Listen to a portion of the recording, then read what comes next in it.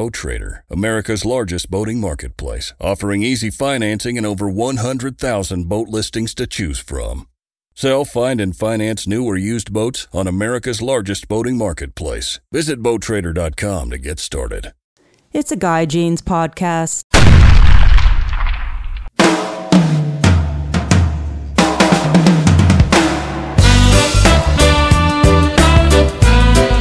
Hey everyone, welcome to the podcast. This is season number 2, episode number 93, if you can believe that.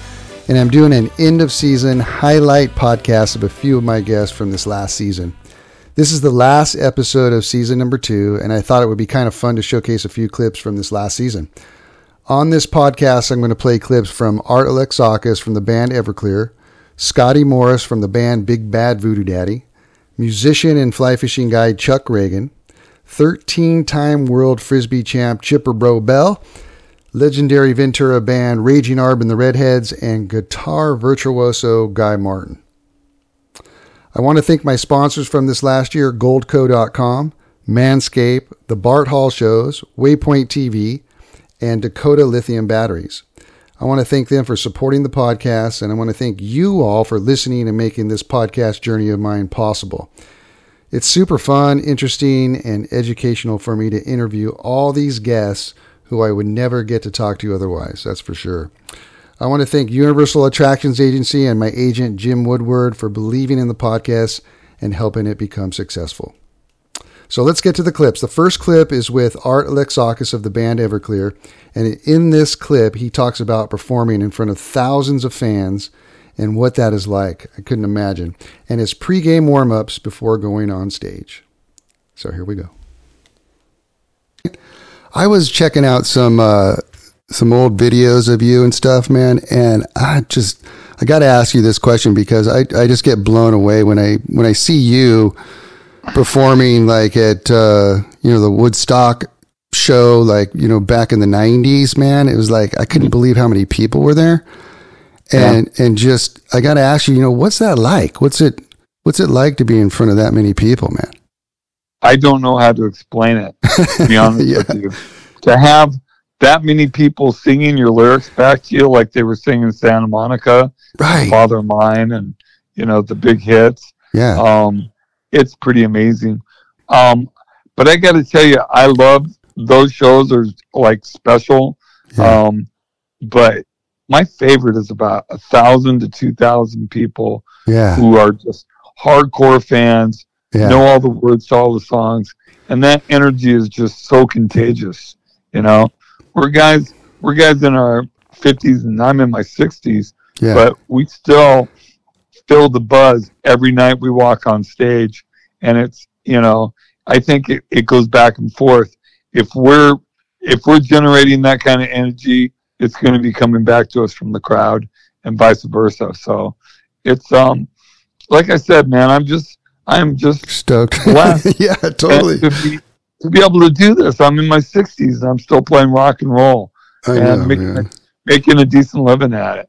It's awesome. So when you're back like stage and you're getting ready to perform for those 1,000, 2,000 person theaters or even bigger shows or whatever, what's it like right before you go on stage, man? What's the feelings that you have? Well, like we warm up and we're, like I said, we're older guys, we're stretching and stuff, and keeping it kind of light. But about 2 minutes before I go on, I just start meditating and praying as I'm walking to stage. Uh-huh.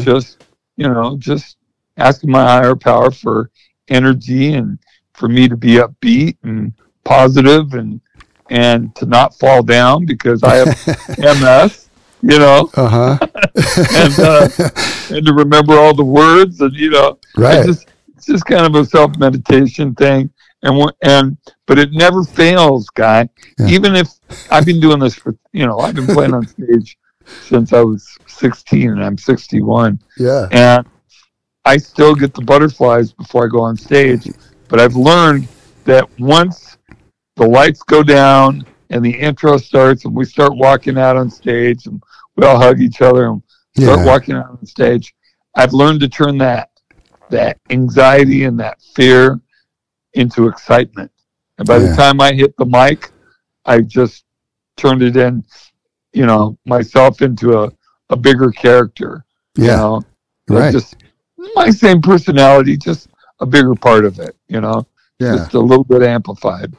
And I love just hearing the crowd roar. It's just, what a buzz. I've done every drug in the world. I've been clean and sober for 30. Right. I really have. Right. I've been clean and sober for about 34 years. Uh-huh. And it's the best buzz I ever had. Actually, that's not true. I've never done fentanyl. And I've never done Oxycontin. Yeah. Because those all came after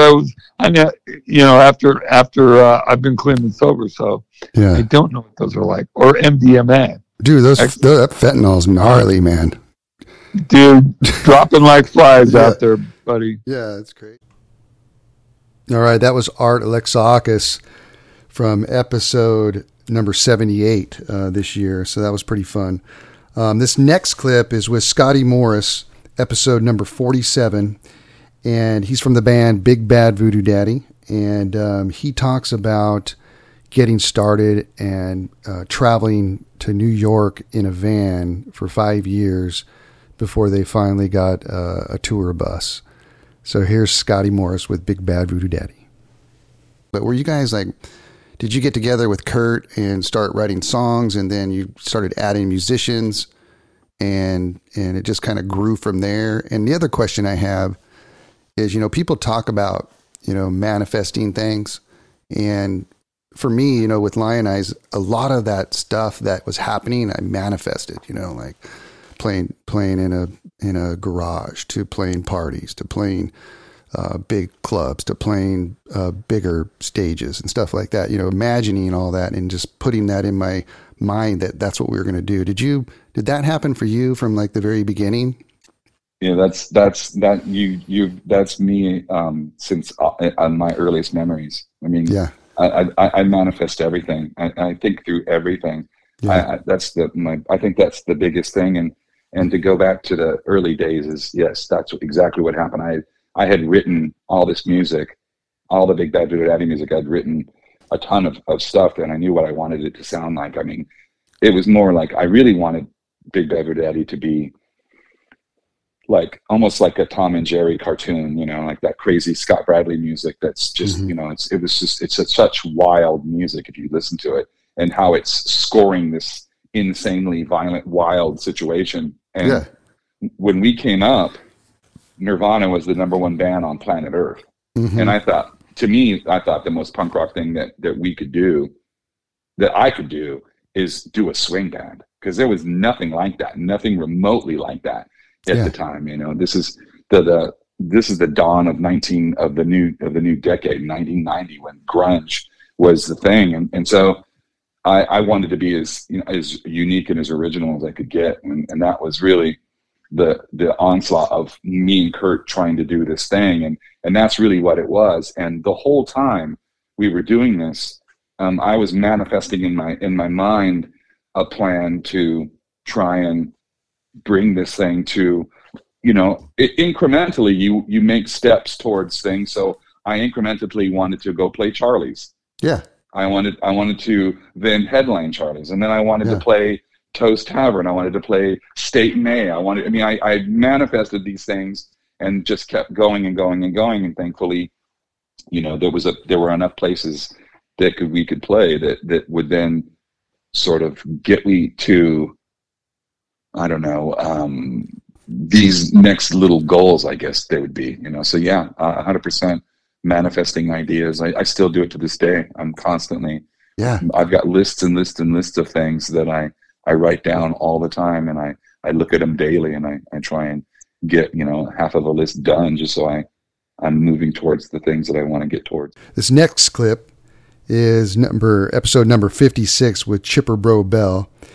And he was a 13-time world Frisbee champ, which is unbelievable. And he is touring all over the world. He's talking about touring all over the world. And this one story is really, really cool about the protests in China. And it kind of got started from him and his buddy being over there partying with the Frisbee crew and being on tour with Jan and Dean. Super cool. I just wanted to roll this one out. So we get back from the tours and we hit the, it was like September or something of 86. And the tours were over and we got home and the phone rang. And crazy, our captain picked up the phone and said, and we just finished touring with Jan and Dean. Jan and Dean 60s rock band, right? Yeah. Little Old Lady from Pasadena and Dead Man's Curve and a few hits they had. But they hung up and they said, Jan and Dean just asked us to go on tour with them. I was like, where? They said, China. Whoa. I was like, what? They said, yeah, it's the first American rock and roll tour in China as a cultural exchange. And they invited Jan and Dean, and they invited us. And wow. So, long story short, this is like, I just love to talk to you more about this another time. But as we got into Beijing, Jan and Dean were really big, by the way. Like China people liked them. They were about 20 years behind in music, for reals. And so our first gig was in Beijing, and so many intricacies happened in this with being in front of the military. They're watching a cultural show that's, in communist China. Here's Americans here doing this Frisbee and Jan and Dean show and all these things. They hired dancers, and so there's so much to that, but I'm just going to roll over to when we got to Shanghai. We were in there, and Crazy John decides, we got to fire these audiences up because it's the first concert these people, kids, students, whoever could afford that. I think $30 was kind of a lot to go to this concert. And I think they had like 25,000 people showed up. And Crazy fires up the crowd. He's like, yeah, and doing these things, and he runs up into the crowd during this Jan and Dean jam, and he runs into the crowd, runs into the audience, catches eye with this boy. I'm about 8 feet away watching. Crazy John sticks his right hand out where that boy stuck his right hand out, and they grab hands. And Crazy pulled that boy out of his seat and started dancing because it was a perfect moment. Right? It was like, oh my gosh, Crazy John, by the way, is an exceptional entertainer. And he could dance and sing and move, and he's moving around, and the kid starts dancing. It was the coolest thing. Completely off beat, starts dancing like Saturday Night Fever. Classic. So in this moment of amazement, the boy is taken by security guards and taken off the stage area where he was, on the aisle area, and took him away, and ended up arresting him and putting him in jail.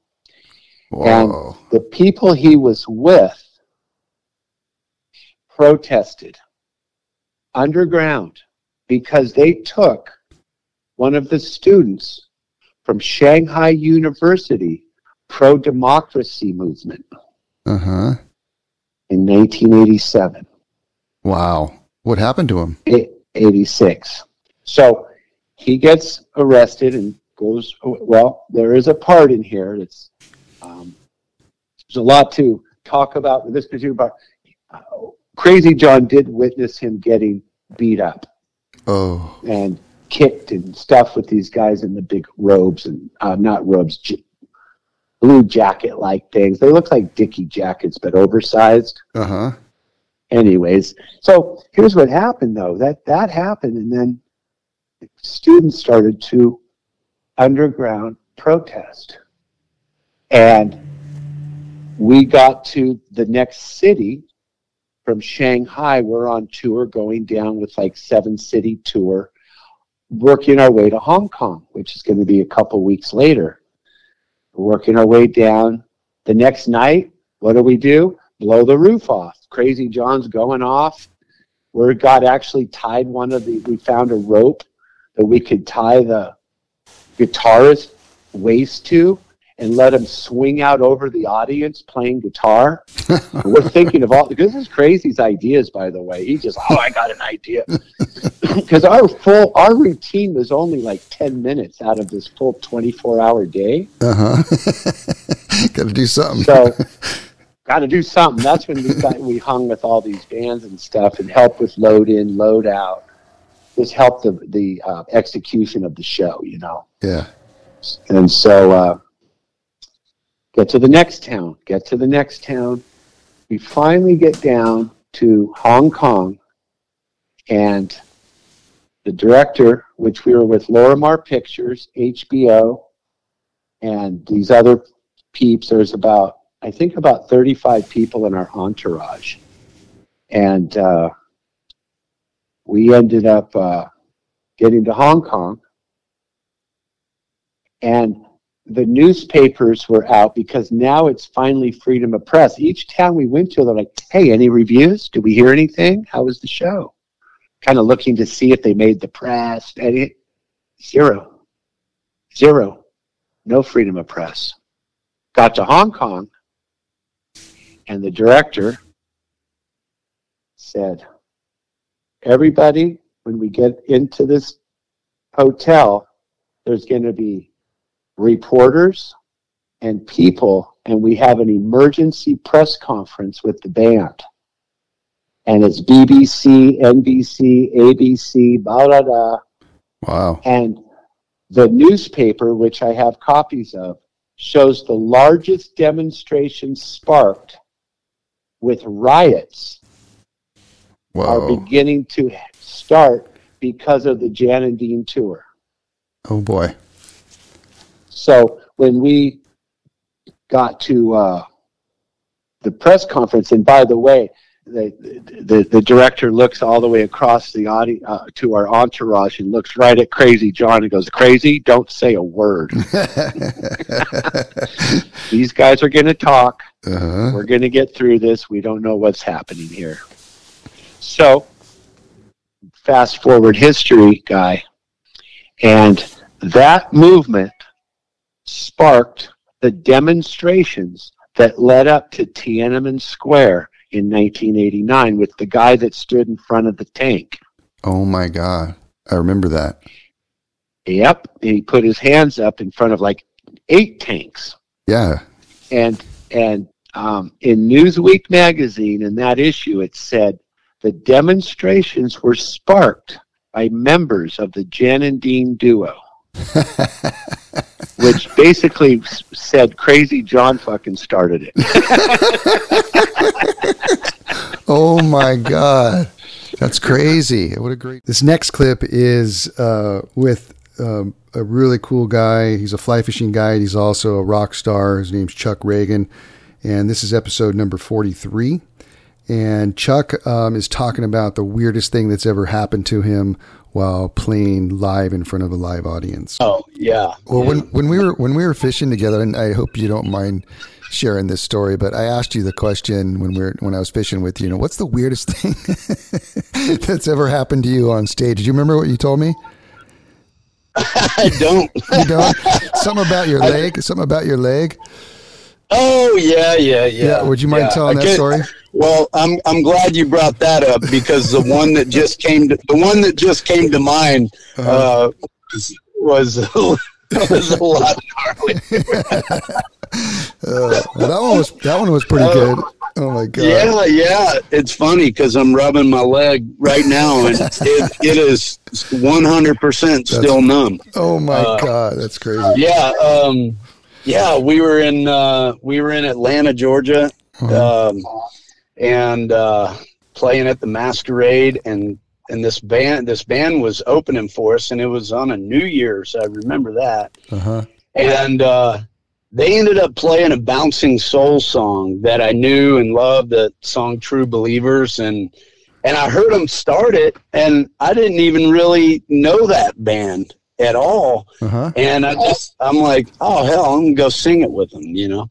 And so I just ran out on stage, and I was singing it with them, and another buddy was singing it with them, and a couple of us just stage dove at kind of the end of, you know, kind of towards the end of the song. And when we're getting kind of thrown around, passed around in the crowd, and one of the showgoers just locked onto my leg with their teeth. Just straight bit me, but didn't bite me, like bit and hung on. Just, I mean, hung on for dear life. And yeah, I mean, straight up broke the skin. My whole leg was black and blue, and oh my God. Did you finally have to like knock her in the head to get her to release, or what was that all about? I had to grab her by the back of the head. I'm like, let go. And, I mean, I remember being bit by a dog when I was a kid, and yeah, it was a lot worse than that. Oh my gosh, what was the other one? What was the other one you were going to say? We were playing the Launch Pad in Albuquerque, New Mexico, which was pretty wild place. Mm-hmm. We had some raucous shows there. And, we've always had people get kind of wild in the crowd and whatnot here and there. Yeah. But we had a show, and we had a couple people right in front of us who were just straight up making the love right square, right square in front of us, 2 feet away from us. That was an interesting show to get through, you know. Oh my God. Because no one else can see him, huh? Because it's so crowded, but like just a few people around him, but you guys can see everything. Yeah. The people around him definitely knew what was going on. And we certainly knew what was going on, and it was consensual, and they were having a great. This next clip is from episode number 63 with the legendary Ventura band Raging Arb and the Redheads, and this is a clip when they first heard their song on a huge radio station in Los Angeles called KLOS, and what it was like for them to hear their song on the radio for the first time. Just some changes. I mean, you know how things are. Sure. And looking back on it, Rod had the just raw energy, knocking on doors, and we shifted gears, unfortunately.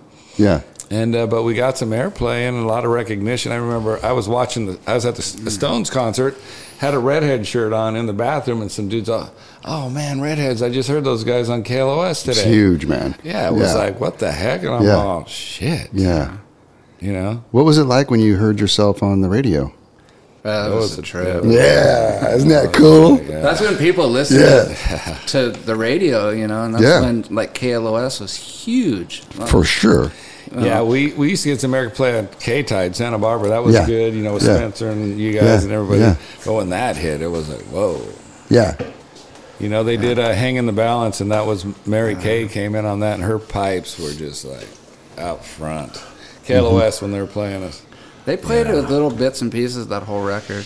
What was that like, JD, hearing your voice on the radio for the first time? Oh, man. One of my best moments, like, with the band, like, nowadays we just play to have a really good time. Sure. But when you're young and you're coming up and you think, well, where's the journey taking us, right? Yeah. We had like 4, 5, 6 people in a car. We were going to go see the Stones at the Rose Bowl. And we had KLOS on. And I think it was Bruce Springsteen, then Raging Arb and the Red, like Noontime Nugget thing, right? It was Bruce Springsteen, Raging Arb, and then like Guns N' Roses or something. And the DJ was like, I'm going to play you a little something. You know how DJs pick or whatever? Yeah. And they friggin' picked us. And you were driving? Driving to the Rose Bowl to go watch the Stones. And then I'm like, dude, what? There you are. Oh, my God. It was so magical. And this next clip, episode number 53 with my friend Guy Martin. Guy Martin's an amazing guitar player, and he got asked to play at the Staples Center and play the national anthem for all the people there and that sort of thing. And he talks about what that was like playing in front of all those people. That story I was talking about, I got a friend that hooked me up with playing the national anthem, Star Spangled Banner, at a Miami Heat and Clippers game. No way. And this is at Staples Center. Oh. And so this is when Shaq was on the Heat. So like kind of newly on the Heat, he left LA to go to Miami. So because of that reason, the Staples Center was full. It was, I don't know what their capacity is. I think it's 21,000, something like that. Wow. Dude, talk about nerves and focus. Oh my God. They wheel me out to center court. All the lights go out except for right there in the center on you. And then you're basically relying on your skills to not botch up the national anthem in front of 20,000 people. That's gnarly. Dude, I know. And I have pictures of that night on my Facebook. And I've been trying to not have been, but I tried to get the video from Fox because Fox was airing it. They didn't air my part on TV because it wasn't a playoff game or anything. But they were there filming it, and to this day, I would still love to have that footage. So I don't know if it's possible to get. So what was that like? I mean, when people just insane. Like, you know, you get to the part of the anthem where people are always hollering. So I chose to do like some tasty licks. My anthem wasn't Jimi Hendrix-ish. There was maybe 2.5 seconds of Jimi Hendrix style in there, but the rest was real sultry, clean, nice. And just bluesy. And kind of, I went into this minor chord progression that sounded like The End from The Doors. And then, awesome. Dude, yeah, it was a cool, unique version. But what was interesting is on the way back, because I had to take an elevator to the street level to get back to street level. I was in the elevator with like 7 of the Clippers cheerleaders, and they're like, did you just play the guitar tonight? I'm like, yeah, that was me. That was me. That was pretty cool. Yeah. All right, you guys, there you have it. A couple clips from this last season. I'm looking forward to season number 3 in 2024. I hope you guys all listen to some of the podcasts. I got some great ones coming up and already booked. And I want to thank you guys again for listening. This is Guy Jeans from the Guy Jeans Podcast. We'll talk to you soon. With everything going on in the world today, right now could be the best time ever to diversify your retirement savings with precious metals like gold and silver. I just bought some precious metals myself, and I got them from the top-rated company Goldco.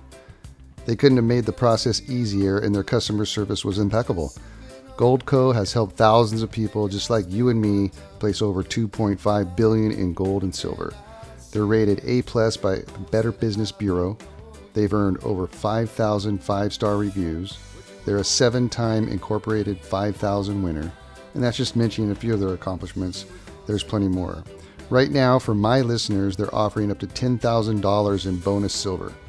You heard that right, up to $10,000 in bonus silver, but only while supplies last. Go to goldco.com/guy to learn more. That's goldco.com/guy. Diversify your savings with gold and silver today at goldco.com/guy. It's a Guy Jeans podcast.